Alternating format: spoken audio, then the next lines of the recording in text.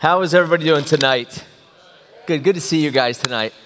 When Lynn was here on Sunday and we're going through this financial series, what I appreciate is that we can all get principles out of God's Word, and certainly tonight will be no different from that.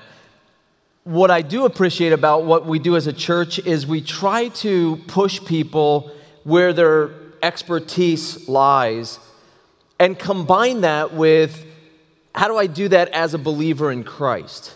In other words, if I'm going to listen to principles on leadership, who do I want to sit under? A leader. If I'm going to go have my taxes done, you can love Jesus and you can, and preach the Word of God, but you need to know what? You got to know how to do my taxes. We can fellowship together, we can pray together, but if you get the IRS on my back.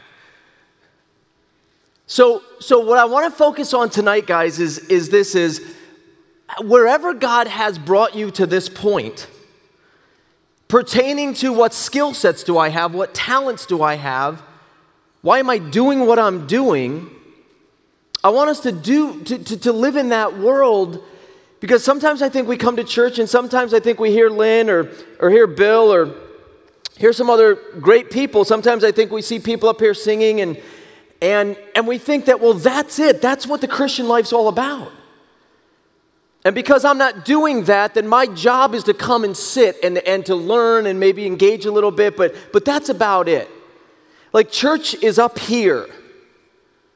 I think a lot of us are mistaken, and yet I don't fault you, because I think as a church we sometimes promote that this is where church happens, up on this stage or maybe even in one of the small church classes. And what I want to, I guess, drive us toward tonight is, I think the reason God has you where He has you and what He's done with you so far is to glorify Him and promote Him. But I just wonder if He picked you because no one else could do it the way you do it. So this degree I have and this expertise I have and this knowledge I have, God, are you saying that when I become a Christian, when I when I join the mission field for you out in the secular world, do I have to just put that aside? And gosh, I hope that when we come here on evenings like tonight, I hope you never hear that message that well, that's all fine and maybe that pays the bills, but this is where it's really happening. Because what we're going to see tonight is, I don't know if Paul can have the conversation he's going to have without some knowledge about some non-biblical type stuff. Did you know that there's nowhere in the Bible that tells you how to properly change a water pump out of a car? So guys, you can be the most spiritual person in the world, but when my heat meter goes up in my car and pegs, I need someone that knows how to change a water pump. And so wherever you're at right now, whether you are a student, whether you're a homemaker, whether you're in the business world, whether you're a teacher or a nurse or doctor, or whether you're an engineer or manager, do you ever just stop and thank God that you are that thing, that you play that role? God, thank you so much that I manage people at Wells Fargo. God, thank you so much that I own a Pizza Hut. Because, guys, I think sometimes the message up here is when you're doing those things, you're not terribly spiritual, and I'm going to argue the different tonight. I'm going to take the other side of that says you're not a manager who's a Christian, you're a Christian who's a manager. Okay, and there's a big difference there, but if I can see myself as I'm a Christian and I happen to teach, then God, can you use my skills in teaching to glorify you, right? Does that make sense? God, I'm a Christian, but I'm an electrical engineer, and I work at Intel or Honeywell or Motorola. Can you use my just fantastic brain with numbers and circuits, and can you use that somehow to get the message out about you and your son? See, guys, when we frame the conversation like that, then whatever I'm doing in life has a purpose. I don't have to wait to go on a mission trip to feel like I'm being used by God. I don't have to wait till I'm up here and then I feel like, man, God, thank you. Now I feel like I'm being used by you. Because the reality is, right, how many of us are going to get up here and do what Lynn does? How many of us are going to get up here and sing, as beautiful as what we heard tonight? I mean, not many of us. In fact, some of us, I think, shouldn't be up here when we're up here, right? So keep that in mind. God, where am I at right now? Why am I doing what I'm doing? And again, as long as it's not something immoral or illegal, I want to trust that God's going to use you. And he's going to give you that platform that maybe no one else can have. Because I don't have that expertise, I'm not around that circle. You are, and so make good on it, okay? We're going to see Paul do that tonight. Take your Bibles, turn to Acts chapter 17. Paul is right in the middle of his second missionary journey. He finished his first one, and he says to his buddies, it's time to get up and go. And so in Acts 17, they've started that journey. In fact, let's see. I think I did this the other day. Let's see if this works too. Just to give you, this always helps me when I can find, well, where are we in the world and what are we talking about? Can we throw that up? Do we have access to, Dylan, do we have any access to the iPad? I just want to give him a map up here. Okay. Is that even coming up? Is that blue? Wow, it is blue. Did it come out? Okay, good. Okay. So here we are in Acts 17, and just to give us all a frame of reference by way of where are we, Paul is going to start in Thessalonica, and then he's going to work his way to Berea, and then to Athens. And so if you see here on the map, see if I can blow this up. Somewhere like that, okay? Good, okay. So that's kind of where we're at in the journey. And again, this is his second journey. Look at chapter 15, starting in verse 36. And I want to bring this to our attention tonight, I guess, because we had mentioned a few weeks ago, hey, when God tells you to do something, do it. And so God said in 13, set apart for me, right? Paul and Barnabas, and so that's what happened. And that sent them on their first journey. Sometimes I think, though, we think that unless God does that to me, I can't move or act or according to what he wants me to do. But if you look at chapter 15, starting in 36, and after some days, Paul said to Barnabas, let us return and visit the brethren in every city which we proclaim the word of God and see how they are. Now you tell me, where in that verse, this really starts their second journey out of 3, where in that verse do you see something like, and Paul said to Barnabas, I feel like I'm being led to do this. I feel like I'm being, where do we see in this verse? And God said to Paul to tell Barnabas. I find that interesting. Often when we say, well, God told me to go or God's leading me to go, we point to Acts 13. Well, God did it to Paul. And yet here he is starting his second missionary journey. And it just sounds like he's using good wisdom here. Hey, we started these churches. We got a bunch of these baby Christians popping up. They don't know, left from right. So why don't we go back and visit them?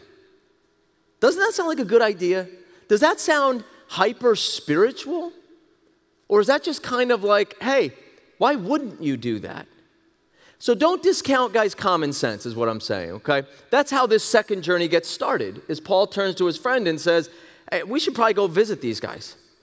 I'm not a genius here, but I'm kind of figuring they've been tracking now for a little while, and they probably have some questions, and it would be helpful if we stopped by and just kind of did a back around and just visited these places that we've shared the gospel in.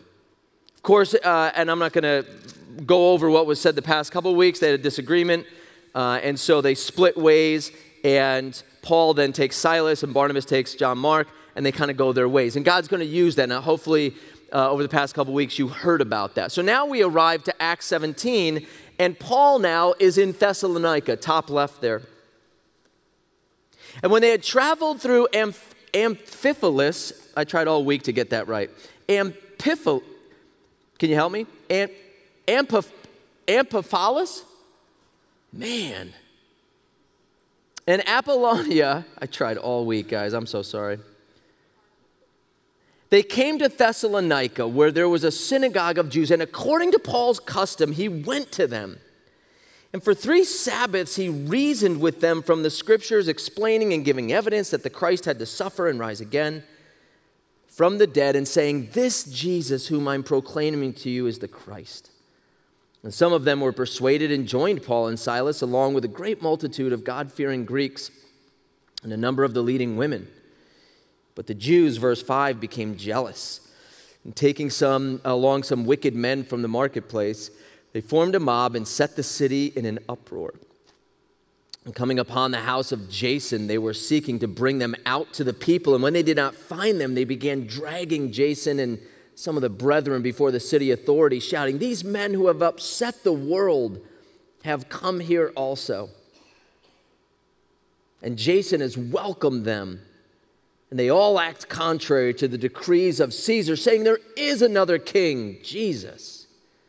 They stirred up the crowd and the city authorities who heard these things, and when they had received a pledge from Jason and the others, they released them. Let's go back to, that's the first section, then we'll get to the second section in a moment. Let's go back to verse 1 and 2 here. Notice the words that's being used. Good. Notice the words that are being used here. When they had traveled, I'm going to try it again. And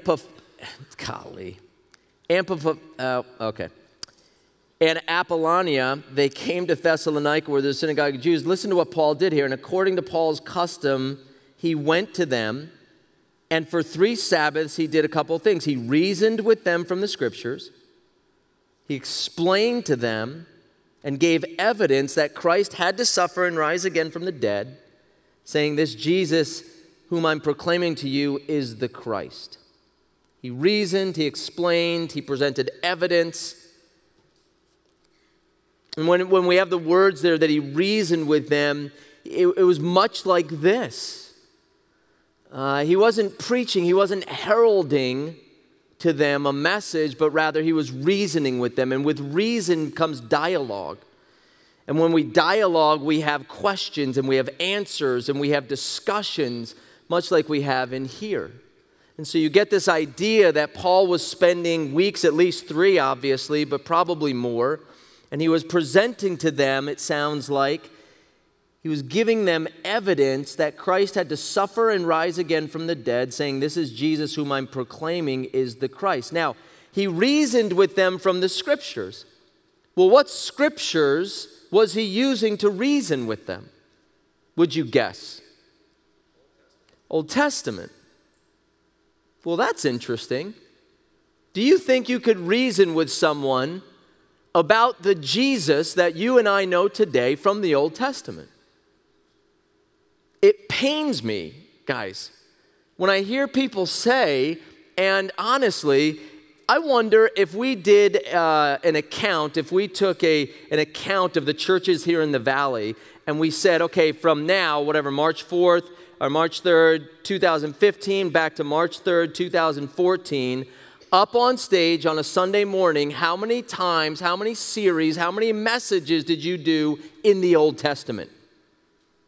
What do you think? It's pretty amazing that we spend a lot of time over here, isn't it? And I'm not saying that there isn't value to spending time in the New Covenant. I get that. But I feel like we're kind of lopsided. And Paul here, I think when we see this, we think, oh yeah, he was sharing Jesus with them and how he rose, probably used 1 Corinthians 15 and talked about the resurrection. And he didn't have that. He was reasoning with them from the Old Testament. Why? Well, because that's what they were familiar with. And because Jesus had died not too long ago. This is, again, guys, this is a book of transition. This is a new thing. So how do you reason with someone from the Old Testament about Jesus? I provided some passages up here, and I didn't generate these. These were generated from someone, but they're accurate. And look at these things that you can talk to someone about from the Old Testament about Jesus himself. He would be born of a virgin. That's in Isaiah and in Matthew. I'll just focus on the Old Testament. He would be from the tribe of Judah. He would be the King David's seed. He would be born in Bethlehem. And as Paul is reasoning with these people, he's going through prophecy after prophecy after prophecy. And he's showing them, as we kind of work through these prophecies, I want to alert you to the fact that there was someone that lived pretty recently that's fulfilling all of these. I hope you see that. I hope you're tracking with me here. Yeah, but what about this? And, well, how come he didn't? And so Paul just keeps reasoning with them. And then when they get done, not everyone's satisfied. So what does he say? I'll come back next week. And guys, what I love about that, where he says he reasoned with them for 3 Sabbaths, is you get to feel like this guy's not afraid. Sometimes I feel like when we're talking to people about God, our mentality honestly is, God, if you could just get me in and out of this conversation in 10 minutes, I will forever praise you. But what if God were to say to you, I'll get you in and out in 10 minutes, and then I want you to come back next week and continue the dialogue. And our fear is, but God, if you allow the person to get away and actually study what I'm telling them, they may come back and challenge me with more stuff. And God's saying, yeah, they might. Wouldn't that be a great conversation if they actually came back and knew a little bit more than they did the week before? Because, guys, what's the point? The point is, hey, maybe, Christian, you should go study a little more so that you have something to tell these people. Sometimes I think we look at people like Paul and we think, well, of course he did that. He's the expert. See, that's not how dialogue works, guys. That's not how reasoning with people works. Reasoning is a crapshoot. You don't know what's going to be said. You have no idea what rabbit trail someone wants to go down. And sometimes I think we read the scriptures, especially the book of Acts, and we think Paul just nailed it every time. He just got it right every time. But I have to think in his humanness, Paul went away from some of these meetings thinking, man, these guys have some good questions. God, am I saying this right? Am I doing this right? We're going to get to a part of his life when he meets up with the people of Athens. Sometimes, guys, you can say all the right things and hit all the right marks, and you're not going to move someone off center anymore if you said just a few things. Here, he happens to, you'll look down in verse 4, and some of them were persuaded and joined Paul and Silas along with a great multitude. He hit a home run here. So praise God for that. But that's because, guys, Paul knew this stuff up here. And as I tell my students most days, this isn't magic. This is somebody saying, I'm saying no to this opportunity because I want to do this. I recently had a conversation with my kids, pretty come to Jesus meeting, about academics and whatnot, and I just said, basically, listen, I've got 24 hours and you've got 24 hours. So let's not play this game of, well, you should know that, Dad, or, you've got 24 hours. What are you choosing to do with that time? Paul chose, obviously, not just after he became a believer, but even before that, he chose to study the Torah, to study the law. Now, his reasons may have been impure, his reasons may have been selfish, but notice what God does with that. He didn't drop his academia when he became a believer, but rather he used it now for his glory. And he's reasoning with them to the degree where a great multitude, it says, of God-fearing Greeks and a number of the leading women followed him, became believers. Praise God for that.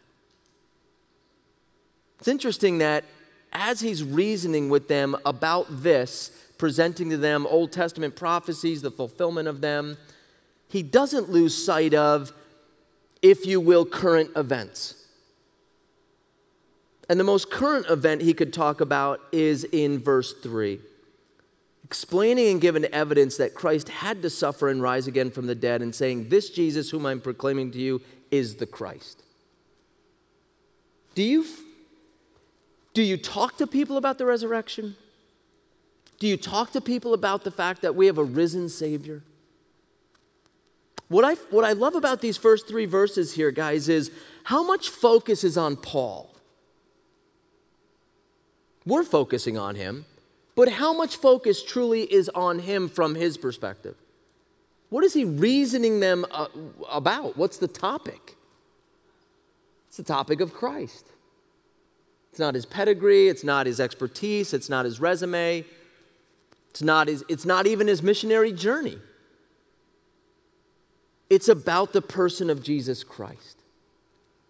And I love how Paul and Peter alike, while they could just spin tales up here and tell fantastic stories of where they've been and what they've been doing, and certainly we see that in some of Paul's letters, but those are letters to believers. Those are letters to people who already have come to the cross. But he has a mission, man, and he just wants to talk about the mission. And he does it in a way that seemingly isn't terribly offensive, and if it is offensive, it's only because he's out-reasoned you. Not because he's used some offensive language, but rather he's put you in a corner intellectually, and now you're offended by that. And certainly we see in verse 5, not everyone's a big fan of what we call the gospel, but some of the Jews becoming jealous and taking along some wicked men from the marketplace, formed a mob and set the city in an uproar. Isn't it interesting? Do you notice the word here in verse 5? But some of the Jews becoming what? What are they jealous of? Would you guess? We're minus mics tonight, so just shout it out. What are they jealous of? Yeah, look at verse 4. And some of them were persuaded and joined Paul and Silas along with a great multitude. See, guys, their market share now has shrunk. Right? And so here's the new kid on the block, and religiously he's taking a piece of our action.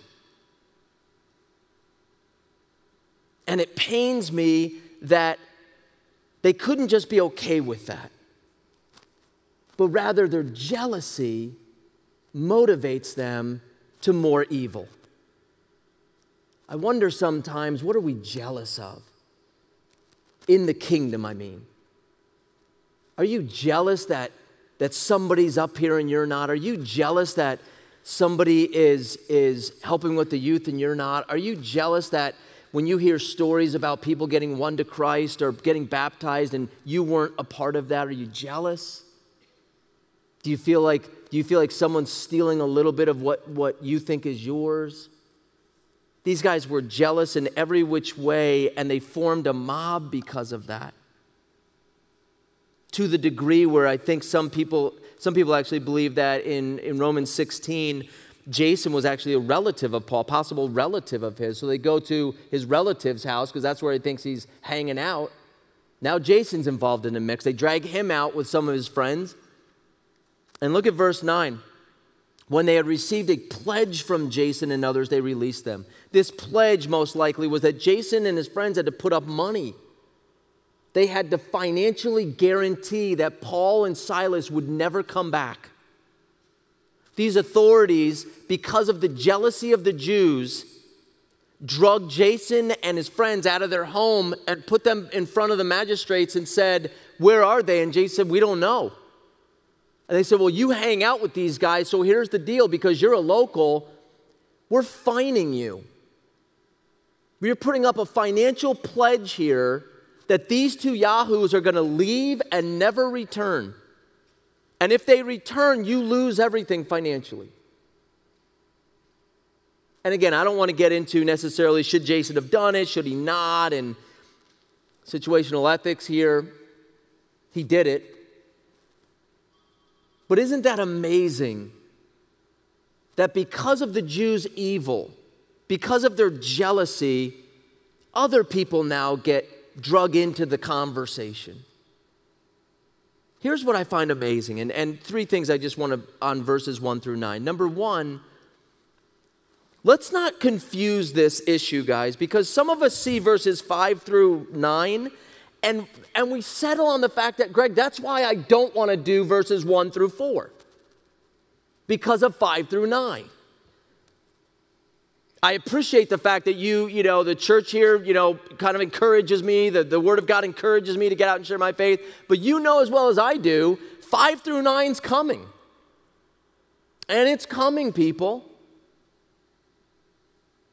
And so sometimes I think, we have that up there. Guys, honestly, sometimes I think we think that this is reality. Sometimes I think that we think that the battle between Jesus and Satan is 50-50. And we wake up sometimes, we think, Jesus, I hope you got a good night's sleep tonight because Satan's on a tear. Man, he's after us today. And Jesus, we so need your help right now because kind of feel like you're losing the battle here. And while this makes for a good image, guys, it is so far from biblical, I don't know what would be further. That somehow Jesus has to war with Satan in such a way that Satan wants you to think that he could actually win. And so we kind of, get on our knees and like we're rooting for Jesus today. Guys, that is just, it's a tragedy. Because that's not who Jesus is. Satan wants you to believe that. Go to Revelation 20 real quick. Really fast here. Go to Revelation 20. Revelation chapter 20. Look at verse 1. This is the end of Satan's reign. I saw an angel, it says in verse 20, chapter 20, Revelation chapter 20, verse 1. I saw an angel coming down from heaven, having the key of the abyss and a great chain in his hand, laid hold of the dragon, the serpent of old, who's the devil and Satan, and bound him for 1,000 years. I think I mentioned this maybe a while ago when we talked about heaven and hell and whatnot. Why do I love that passage? Because who bound Satan for 1,000 years? An angel. What was his name? No, what was the angel's name? We don't know. Nameless. Okay, it's Tuesday night. Let's have our staff meeting. What's going on, God? Well, here's the deal. I got a lot of things going on tomorrow. Satan's got to be bound tomorrow. Who's free? This angel's free over here. He's not busy? Okay, give him the keys to the abyss. Have him go down there with a great chain. Just bind Satan up for 1,000 years. I'm working on some other stuff here.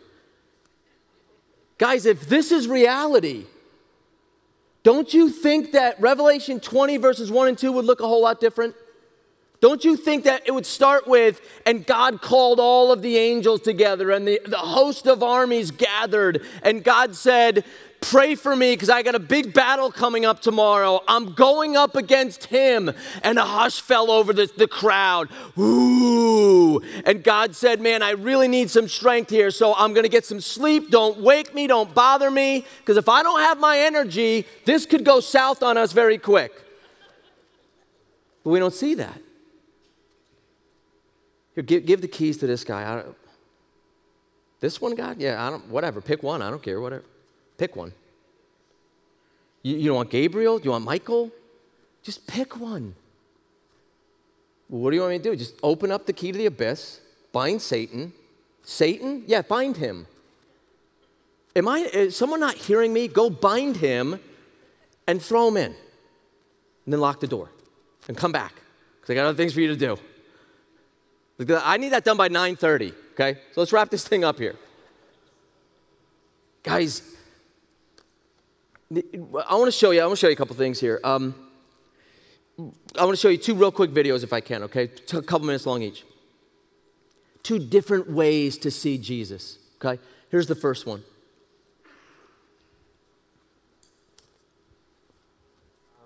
I don't know. Whoa. God, what a question. He was born on Christmas Day. Yeah. He's probably a guy who was quite groovy like Gandhi many, many years ago and did some carpentry and was probably quite a nice bloke. Du que c'est un barbu avec des cheveux longs. I think that he's a man with long hair and He's God's son. yeah, true. Yeah. I don't know. I've never like seen him or anything like this. Then I don't really believe in him. I think Jesus is fictionary. I think Jesus is probably a guy that's made up to try and keep people in line. To be honest, he's part of the biggest con ever to be associated with mankind. I think that Jesus is like something that people have in their imagination and that they use to kind of comfort themselves in sort of difficult situations, maybe. I think a person called Jesus existed. Yeah, absolutely. And I think he's a little bit crazy. He's important. But That's for right. young people like us, Yes. I don't know. Il est important pour toi, Jésus? No. Like my best friend, for her, like, kind of Jesus is a big factor in her life and like her making decisions. There's like so many different religions, you don't really know what to believe, and nothing's wrong, but it's like, is Jesus real? Because there's so many different things you can believe in. Who is Jesus?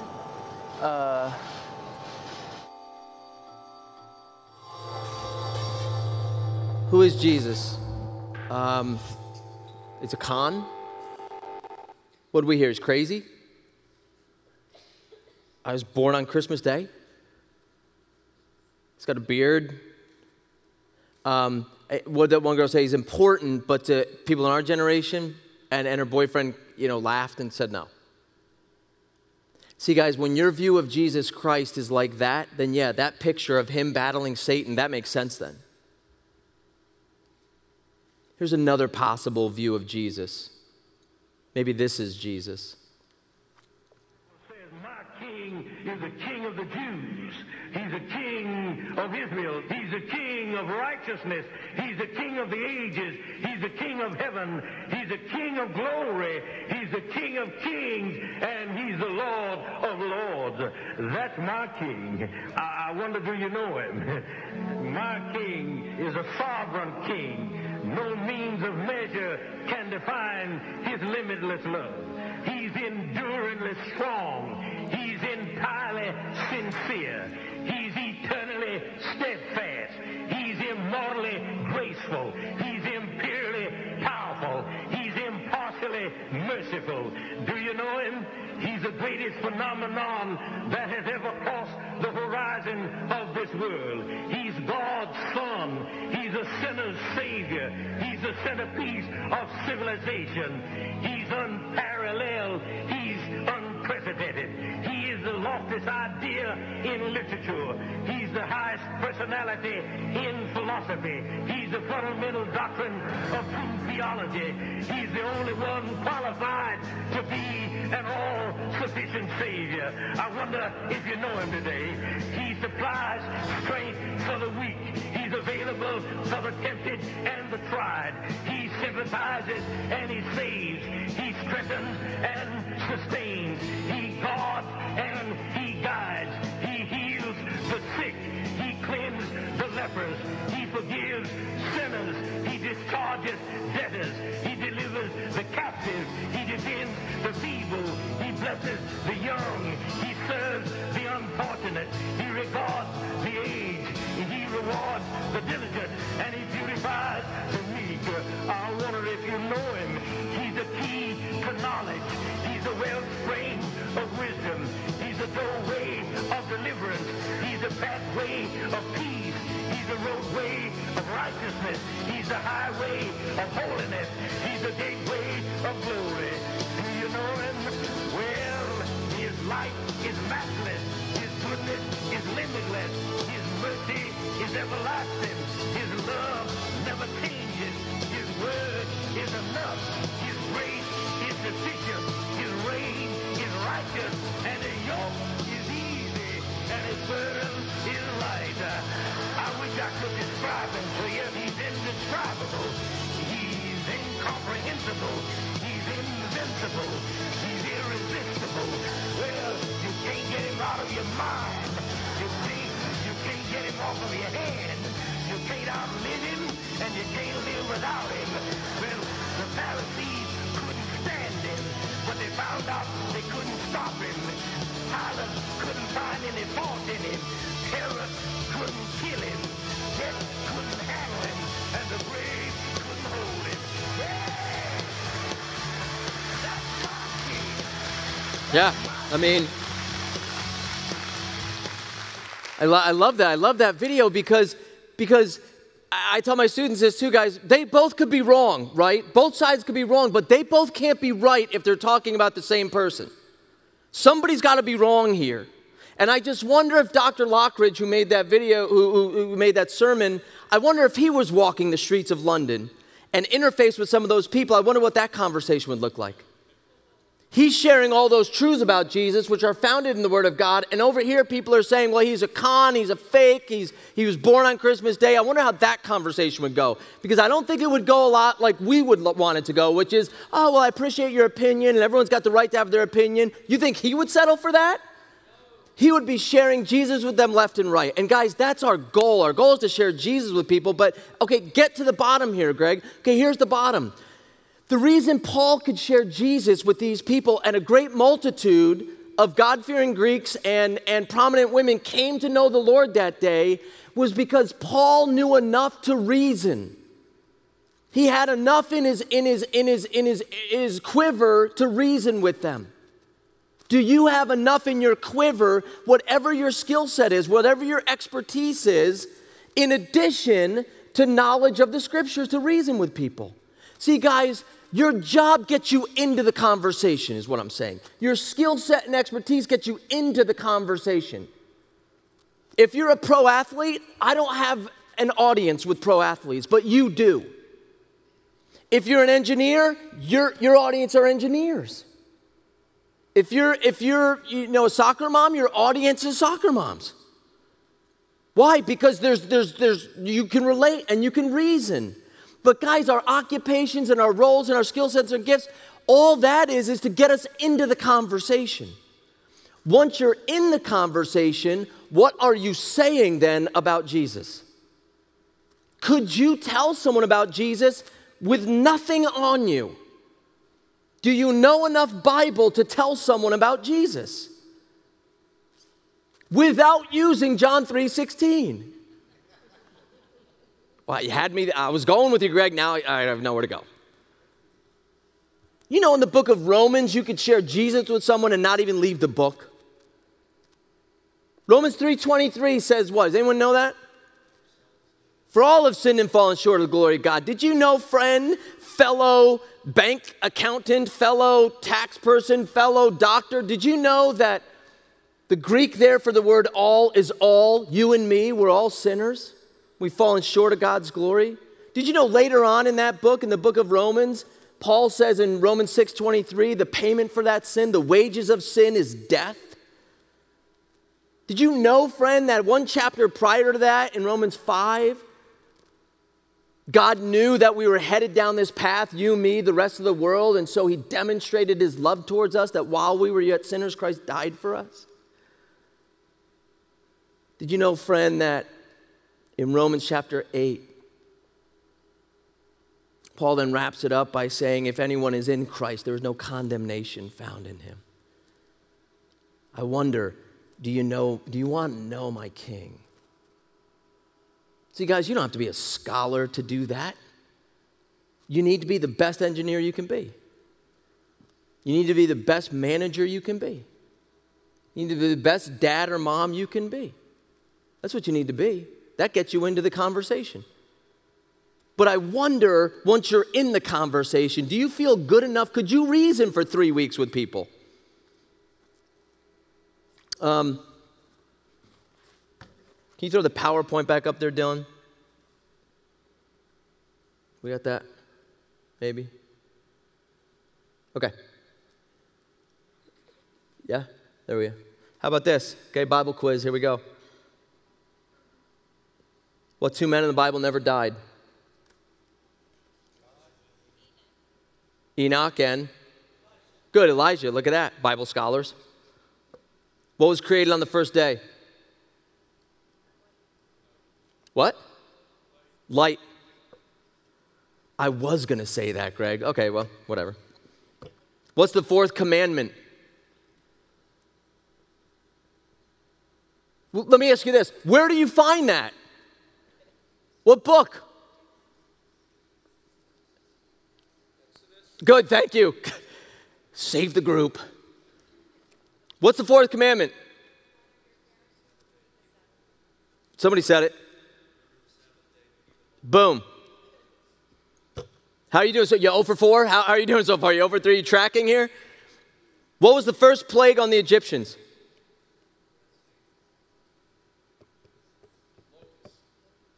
Nope. Good, water to blood. Yeah, that's what I meant. Okay.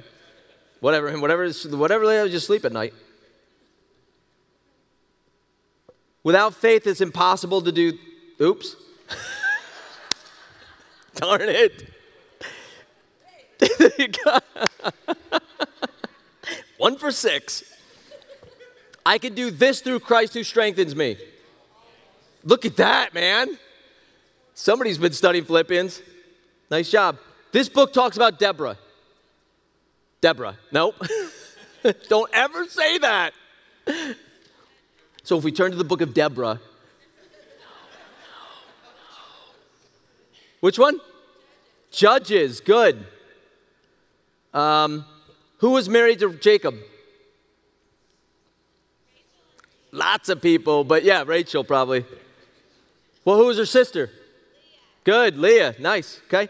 Seek first these two things, and the rest will be added unto you. Come on, you 70s people. Seek ye first the good kingdom of God and his righteousness. Okay, again, I asked you, I think, 10 questions there. Listen, you're not going to heaven or hell because you got some of those right or wrong. But guys, honestly, right? When I get past yeah, we're both in the same profession, and yeah, we both know a lot about whatever it is that's not biblical, what am I saying then when the conversation does turn to, do you know my king? Because guys, they're going to have questions.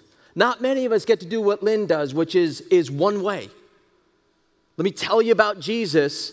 And guys, I did it for a number of years as well. And so there's risk in this, but there's a lot of comfort in it. Why? Because you're not talking back. This is risky, but even this isn't risky. Why? Because we all, Jesus. This looks a whole lot different if half of you don't know Jesus and you don't want to know Jesus. Now we're really reasoning. And guys, let me just say this, okay? Paul knows this better than probably any of us, but you don't debate someone into heaven. So I don't want you to think that, well, as long as I know these facts, someone's going to come to know Jesus. What this does is, guys, it simply gives you a platform. One, to confirm the fact that Christians aren't ignorant. We don't have our heads stuck in the sand. We're trying to make sense of this world like everyone else is trying to make sense of this world. The best thing we have is the person who can make sense of this world, Jesus Christ. This person who lived 2,000 years ago, and I'd love to tell you about him. Okay? Your sharing the gospel, guys, can be so much more than just your testimony. But do you know that? The things that, if you got those answers, some of them right, those answers never change. Nothing in this book has changed for 2,000 years. The order, the words, they're the same. And your kids will have the same Bible, and their kids will have the same Bible, and so on and so on. So why not start learning the Bible? And that's why we're here, right? Look what happened to these evil Jews who made Jason say, I will pay you money to declare and confirm that Paul and Silas will never come back. Turn over to 1 Thessalonians.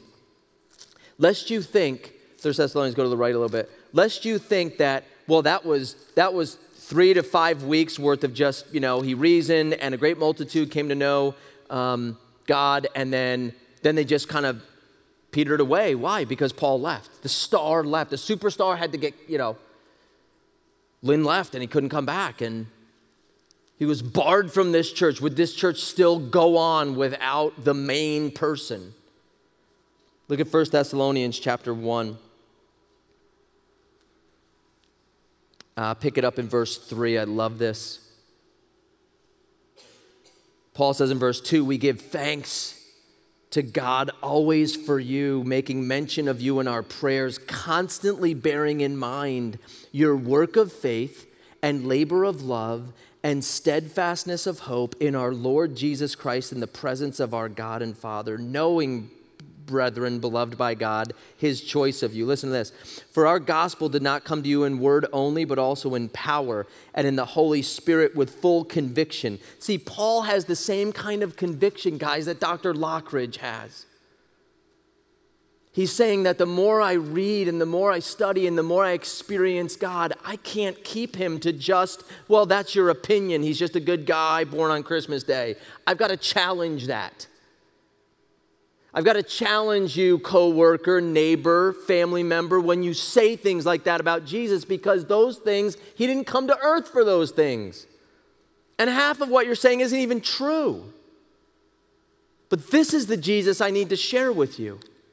And they adopted his conviction. Holy Spirit with full conviction, just as you know what kind of men we proved to be among your sake. Watch this, verse 6. You also became imitators of us and the Lord, having received the word in much tribulation with joy of the Holy Spirit, that you became an example to all the believers in Macedonia and Achaia. For the word of the Lord has sounded forth from you, not only in Macedonia and Achaia, but also in every place. Your faith toward God has gone forth, so that we have no need to say anything. He says, for they themselves report about us what kind of reception we had with you and how you turned to God from idols to serve a living and true God and to wait for his Son from heaven, whom he raised from the dead. That is Jesus, who delivers us from the wrath to come. Do you see what's going on here? Paul reasons with people. Why? Because he can. The reason I can change a water pump is because I can. And I'm good at it. And while I was doing that one day for my neighbor's car because he leaned on me to do it and help him out, now I'm sharing the gospel with him. See, guys, if I stink at changing a water pump, my neighbor comes to ask me for help, I may want to share the gospel with him, but he's pretty ticked right now because I just broke his car. And now I've got another hurdle to get over to share the gospel. Be excellent in what you do. Paul was excellent in reasoning and debating and explaining. He did his homework. He didn't just wake up with all this knowledge. I got to think there were many times where Paul could have been doing something else, laying on some rock watching TV, and he chose not to. Be excellent at what you're doing. Why? Because you're a Christian who is a whatever, fill in the blank. And because you're this whatever, God may just use you in the next day or two or month or year. And when Paul took God up on his opportunity at Thessalonica, God said, I'm going to blow this place up. And guess what, Paul? I'm not even going to use you for a lot of it. You're going to kickstart this thing. Then you're going to get banned. And I'm still going to grow this thing. So while you have the opportunity, be an excellent role model for these new baby believers. And that's what he did. That's what they did. And they became imitators of that. So much so that the word of faith sounded forth from them, not only in Achaia and Macedonia, but all over, everywhere they went. See, guys, Satan really does think it's a battle between him and Jesus, mano y mano, whoever wins. And Jesus says, you have no idea. I control you. I manage you. And what Satan wants you to believe tonight is, no, that's not true. And I'm just wondering, who's your Jesus?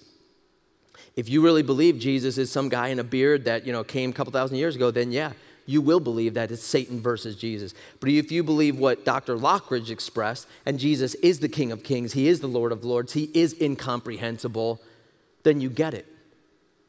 You get that this message we're proclaiming is second to none. Are you taking advantage of it? The Jews didn't want it to happen, and they couldn't stop it. So what happens? Paul goes down then to Berea. I love this too. Go back to Acts chapter 17. Paul gets kicked out. He says, I'm going to keep going. And immediately, the brethren immediately sent Paul and Silas away by night to Berea, about 45 miles away. So I think I had my map. I'm going to keep it here, actually. The map, if you go southwest about 45 miles, you run into Berea from Thessalonica. Okay, watch this. And then he goes into the synagogue, verse 10. Now these were more noble-minded than those in Thessalonica, for they received the word with great eagerness, examined the scriptures daily to see whether these things were so. I love that, guys. See, Paul wasn't scared of that. Sometimes I think we get nervous about that. I said something, God, to my coworker the other day. I said something to my neighbor the other day. Are they really going to follow? Are they going to fact check me here? Because that's what the Bereans were good at. Now, guys, again, do it with grace, right? Don't do it with, we don't need to send Lynn nasty grams because he misspelled something or misspoke on something. You fact check with grace, but I love the fact that these Bereans, that's what they were about. Listen to this, for they received the word with great eagerness, examining the scriptures daily to see whether these things were so. Paul said something, he reasoned with them, he showed them the scriptures, and they examined it. They feasted on it. Man, that's just what you're saying, Paul, sounds great. Can we have some? Because we want to check that. Do you drive home from church with that mentality? When Lynn says, hey, I encourage you, read, Mark chapter 8, or do you actually go home and read it? My students all the time. What do you think? They call me Tom. Tom, what do you think? I'm not telling you. I'm just not telling you. You're paid to tell us. Because I have juniors and seniors. I teach at Valley Christian High School. I got juniors and seniors. And what do I hear? I hear, well, the 10th grade Bible teacher said this. Well, that's what the 9th grade Bible teacher believes. And I say to them often, I find it amazing that you can remember what they believe, but you don't know what you believe. So stop worrying about what they believe and start wondering, what do I believe? Well, that's not what Lynn believes. Who cares what Lynn believes when it's all said and done? Now, I say that with all kinds of reverence and respect. Why isn't Greg teaching the mind anymore? Honestly, guys, what I do up here, what Lynn does, this is our craft, right? We went to school for this. This is what we do. You went to school for your thing. Whatever, you got an apprenticeship for your thing. But you're not the end all. Lynn's not the end all. I'm not the end all, right? It's between you and the Word of God, and God's Word is available to each one of us for individual study. So Paul says, bring it on. You fact check me here. Many of them then believed, along with a number of prominent Greek men and women. But when the Jews, listen to this, but when the Jews of Thessalonica found out the Word of God had been proclaimed by Paul and Berea also, they came there likewise, agitating and stirring up the crowds. Can you imagine? How jealous do you need to be to go 45 miles out of your way because you heard that he's doing the same thing in Berea that he did in Thessalonica? And you thought you put the fire out in Thessalonica. Now you got to travel 45 miles in the first century just to stir up problems again. How mad are you at the gospel? Guys, you will run into problems. You will run into offenses. This is not an easy road. The Christian life is very, very difficult. And let me just say this, by the way, too, guys. The reason that the Jews traveled from Thessalonica to Berea was for two reasons. One, did you know that Satan has missionaries? Look, go to 2 Corinthians real quick, 2 Corinthians 11. 2 Corinthians chapter 11. Let's go to verse 13. 2 Corinthians 11:13. Paul's talking about false teachers here. Listen to what he says. 2 Corinthians chapter 11, starting in 13. He says, "For such men are false apostles, deceitful workers, disguising themselves as apostles of Christ. And no wonder, for even Satan disguises himself as an angel of light. Therefore, it is not surprising if his servants also disguise themselves as servants of righteousness, whose end shall be according to their deeds." Just as God has missionaries, Satan positions people like these Jews in Thessalonica. Go bother them in Berea. Here they go. What's Paul doing? He's screwing everything up. He's going to ruin your city. Blah, blah, blah. I told my students this the other day. Guys like Paul, do you know why they're being bothered by these jealous Jews? Do you know why he's on Satan's radar? Because he's making a difference. See, sometimes, and I don't want to sound crass here, guys, but sometimes I think that, it's a battle for me and Satan. But let me just tell you this. If you're not making an impact for the kingdom of God, I'm not terribly sure you're on Satan's radar. As gentle as I can say that.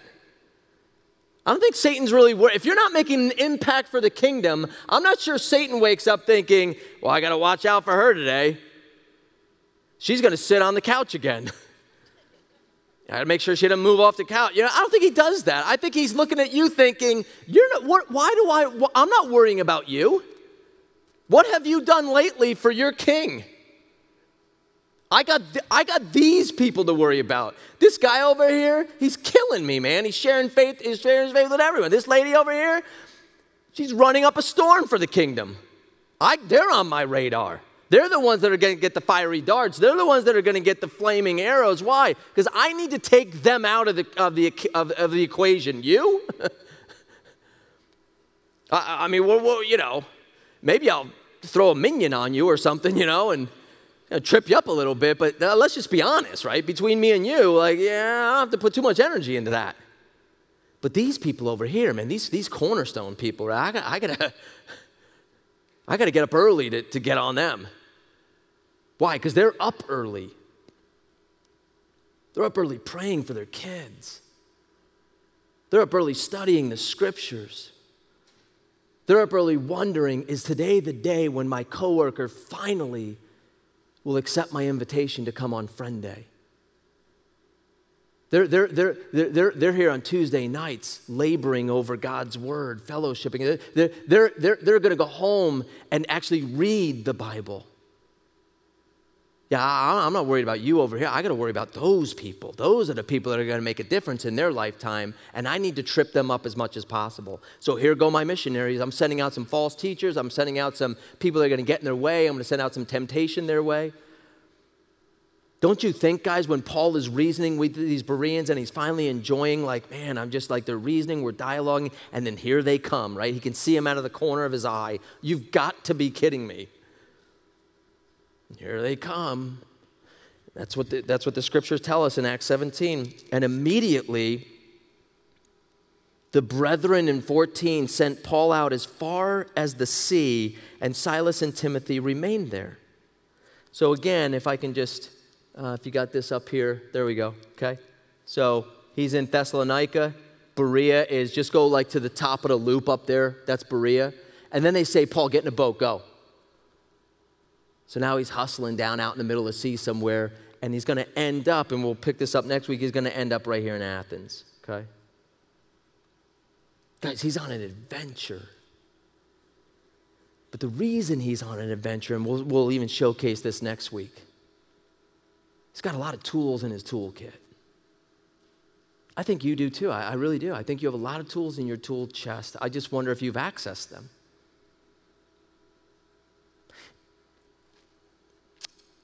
Are you a middle manager who's a Christian? Are you a nurse who's a Christian? Are you a student who's a Christian? Or are you a Christian who's a student right now? Are you a Christian who's in the field of nursing. It's a big difference on how we look at that. I'm expecting, because of something like when we look at Paul's life here in Acts 17, guys, I go into these messages expecting that this week then something happens to some of us. Now, this isn't theory. So I expect that in your circles of influence, you're going to be the best at what you do so that if and when those conversations come about, you're ready. The part we're trying to shore up, I think, what I can't help you with is engineering or physics or, poetry. I can't help you with that. I really wish I could. I could fake it.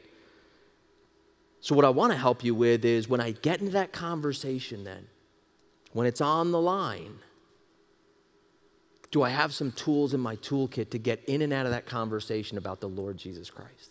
That's why we're here, right? Okay, we'll pray. Jesus, thanks for tonight. God, I know sitting in this room are just qualified people, run circles around me in areas of life that I'm jealous of, that they're experts in. Continue to hone their craft, Father.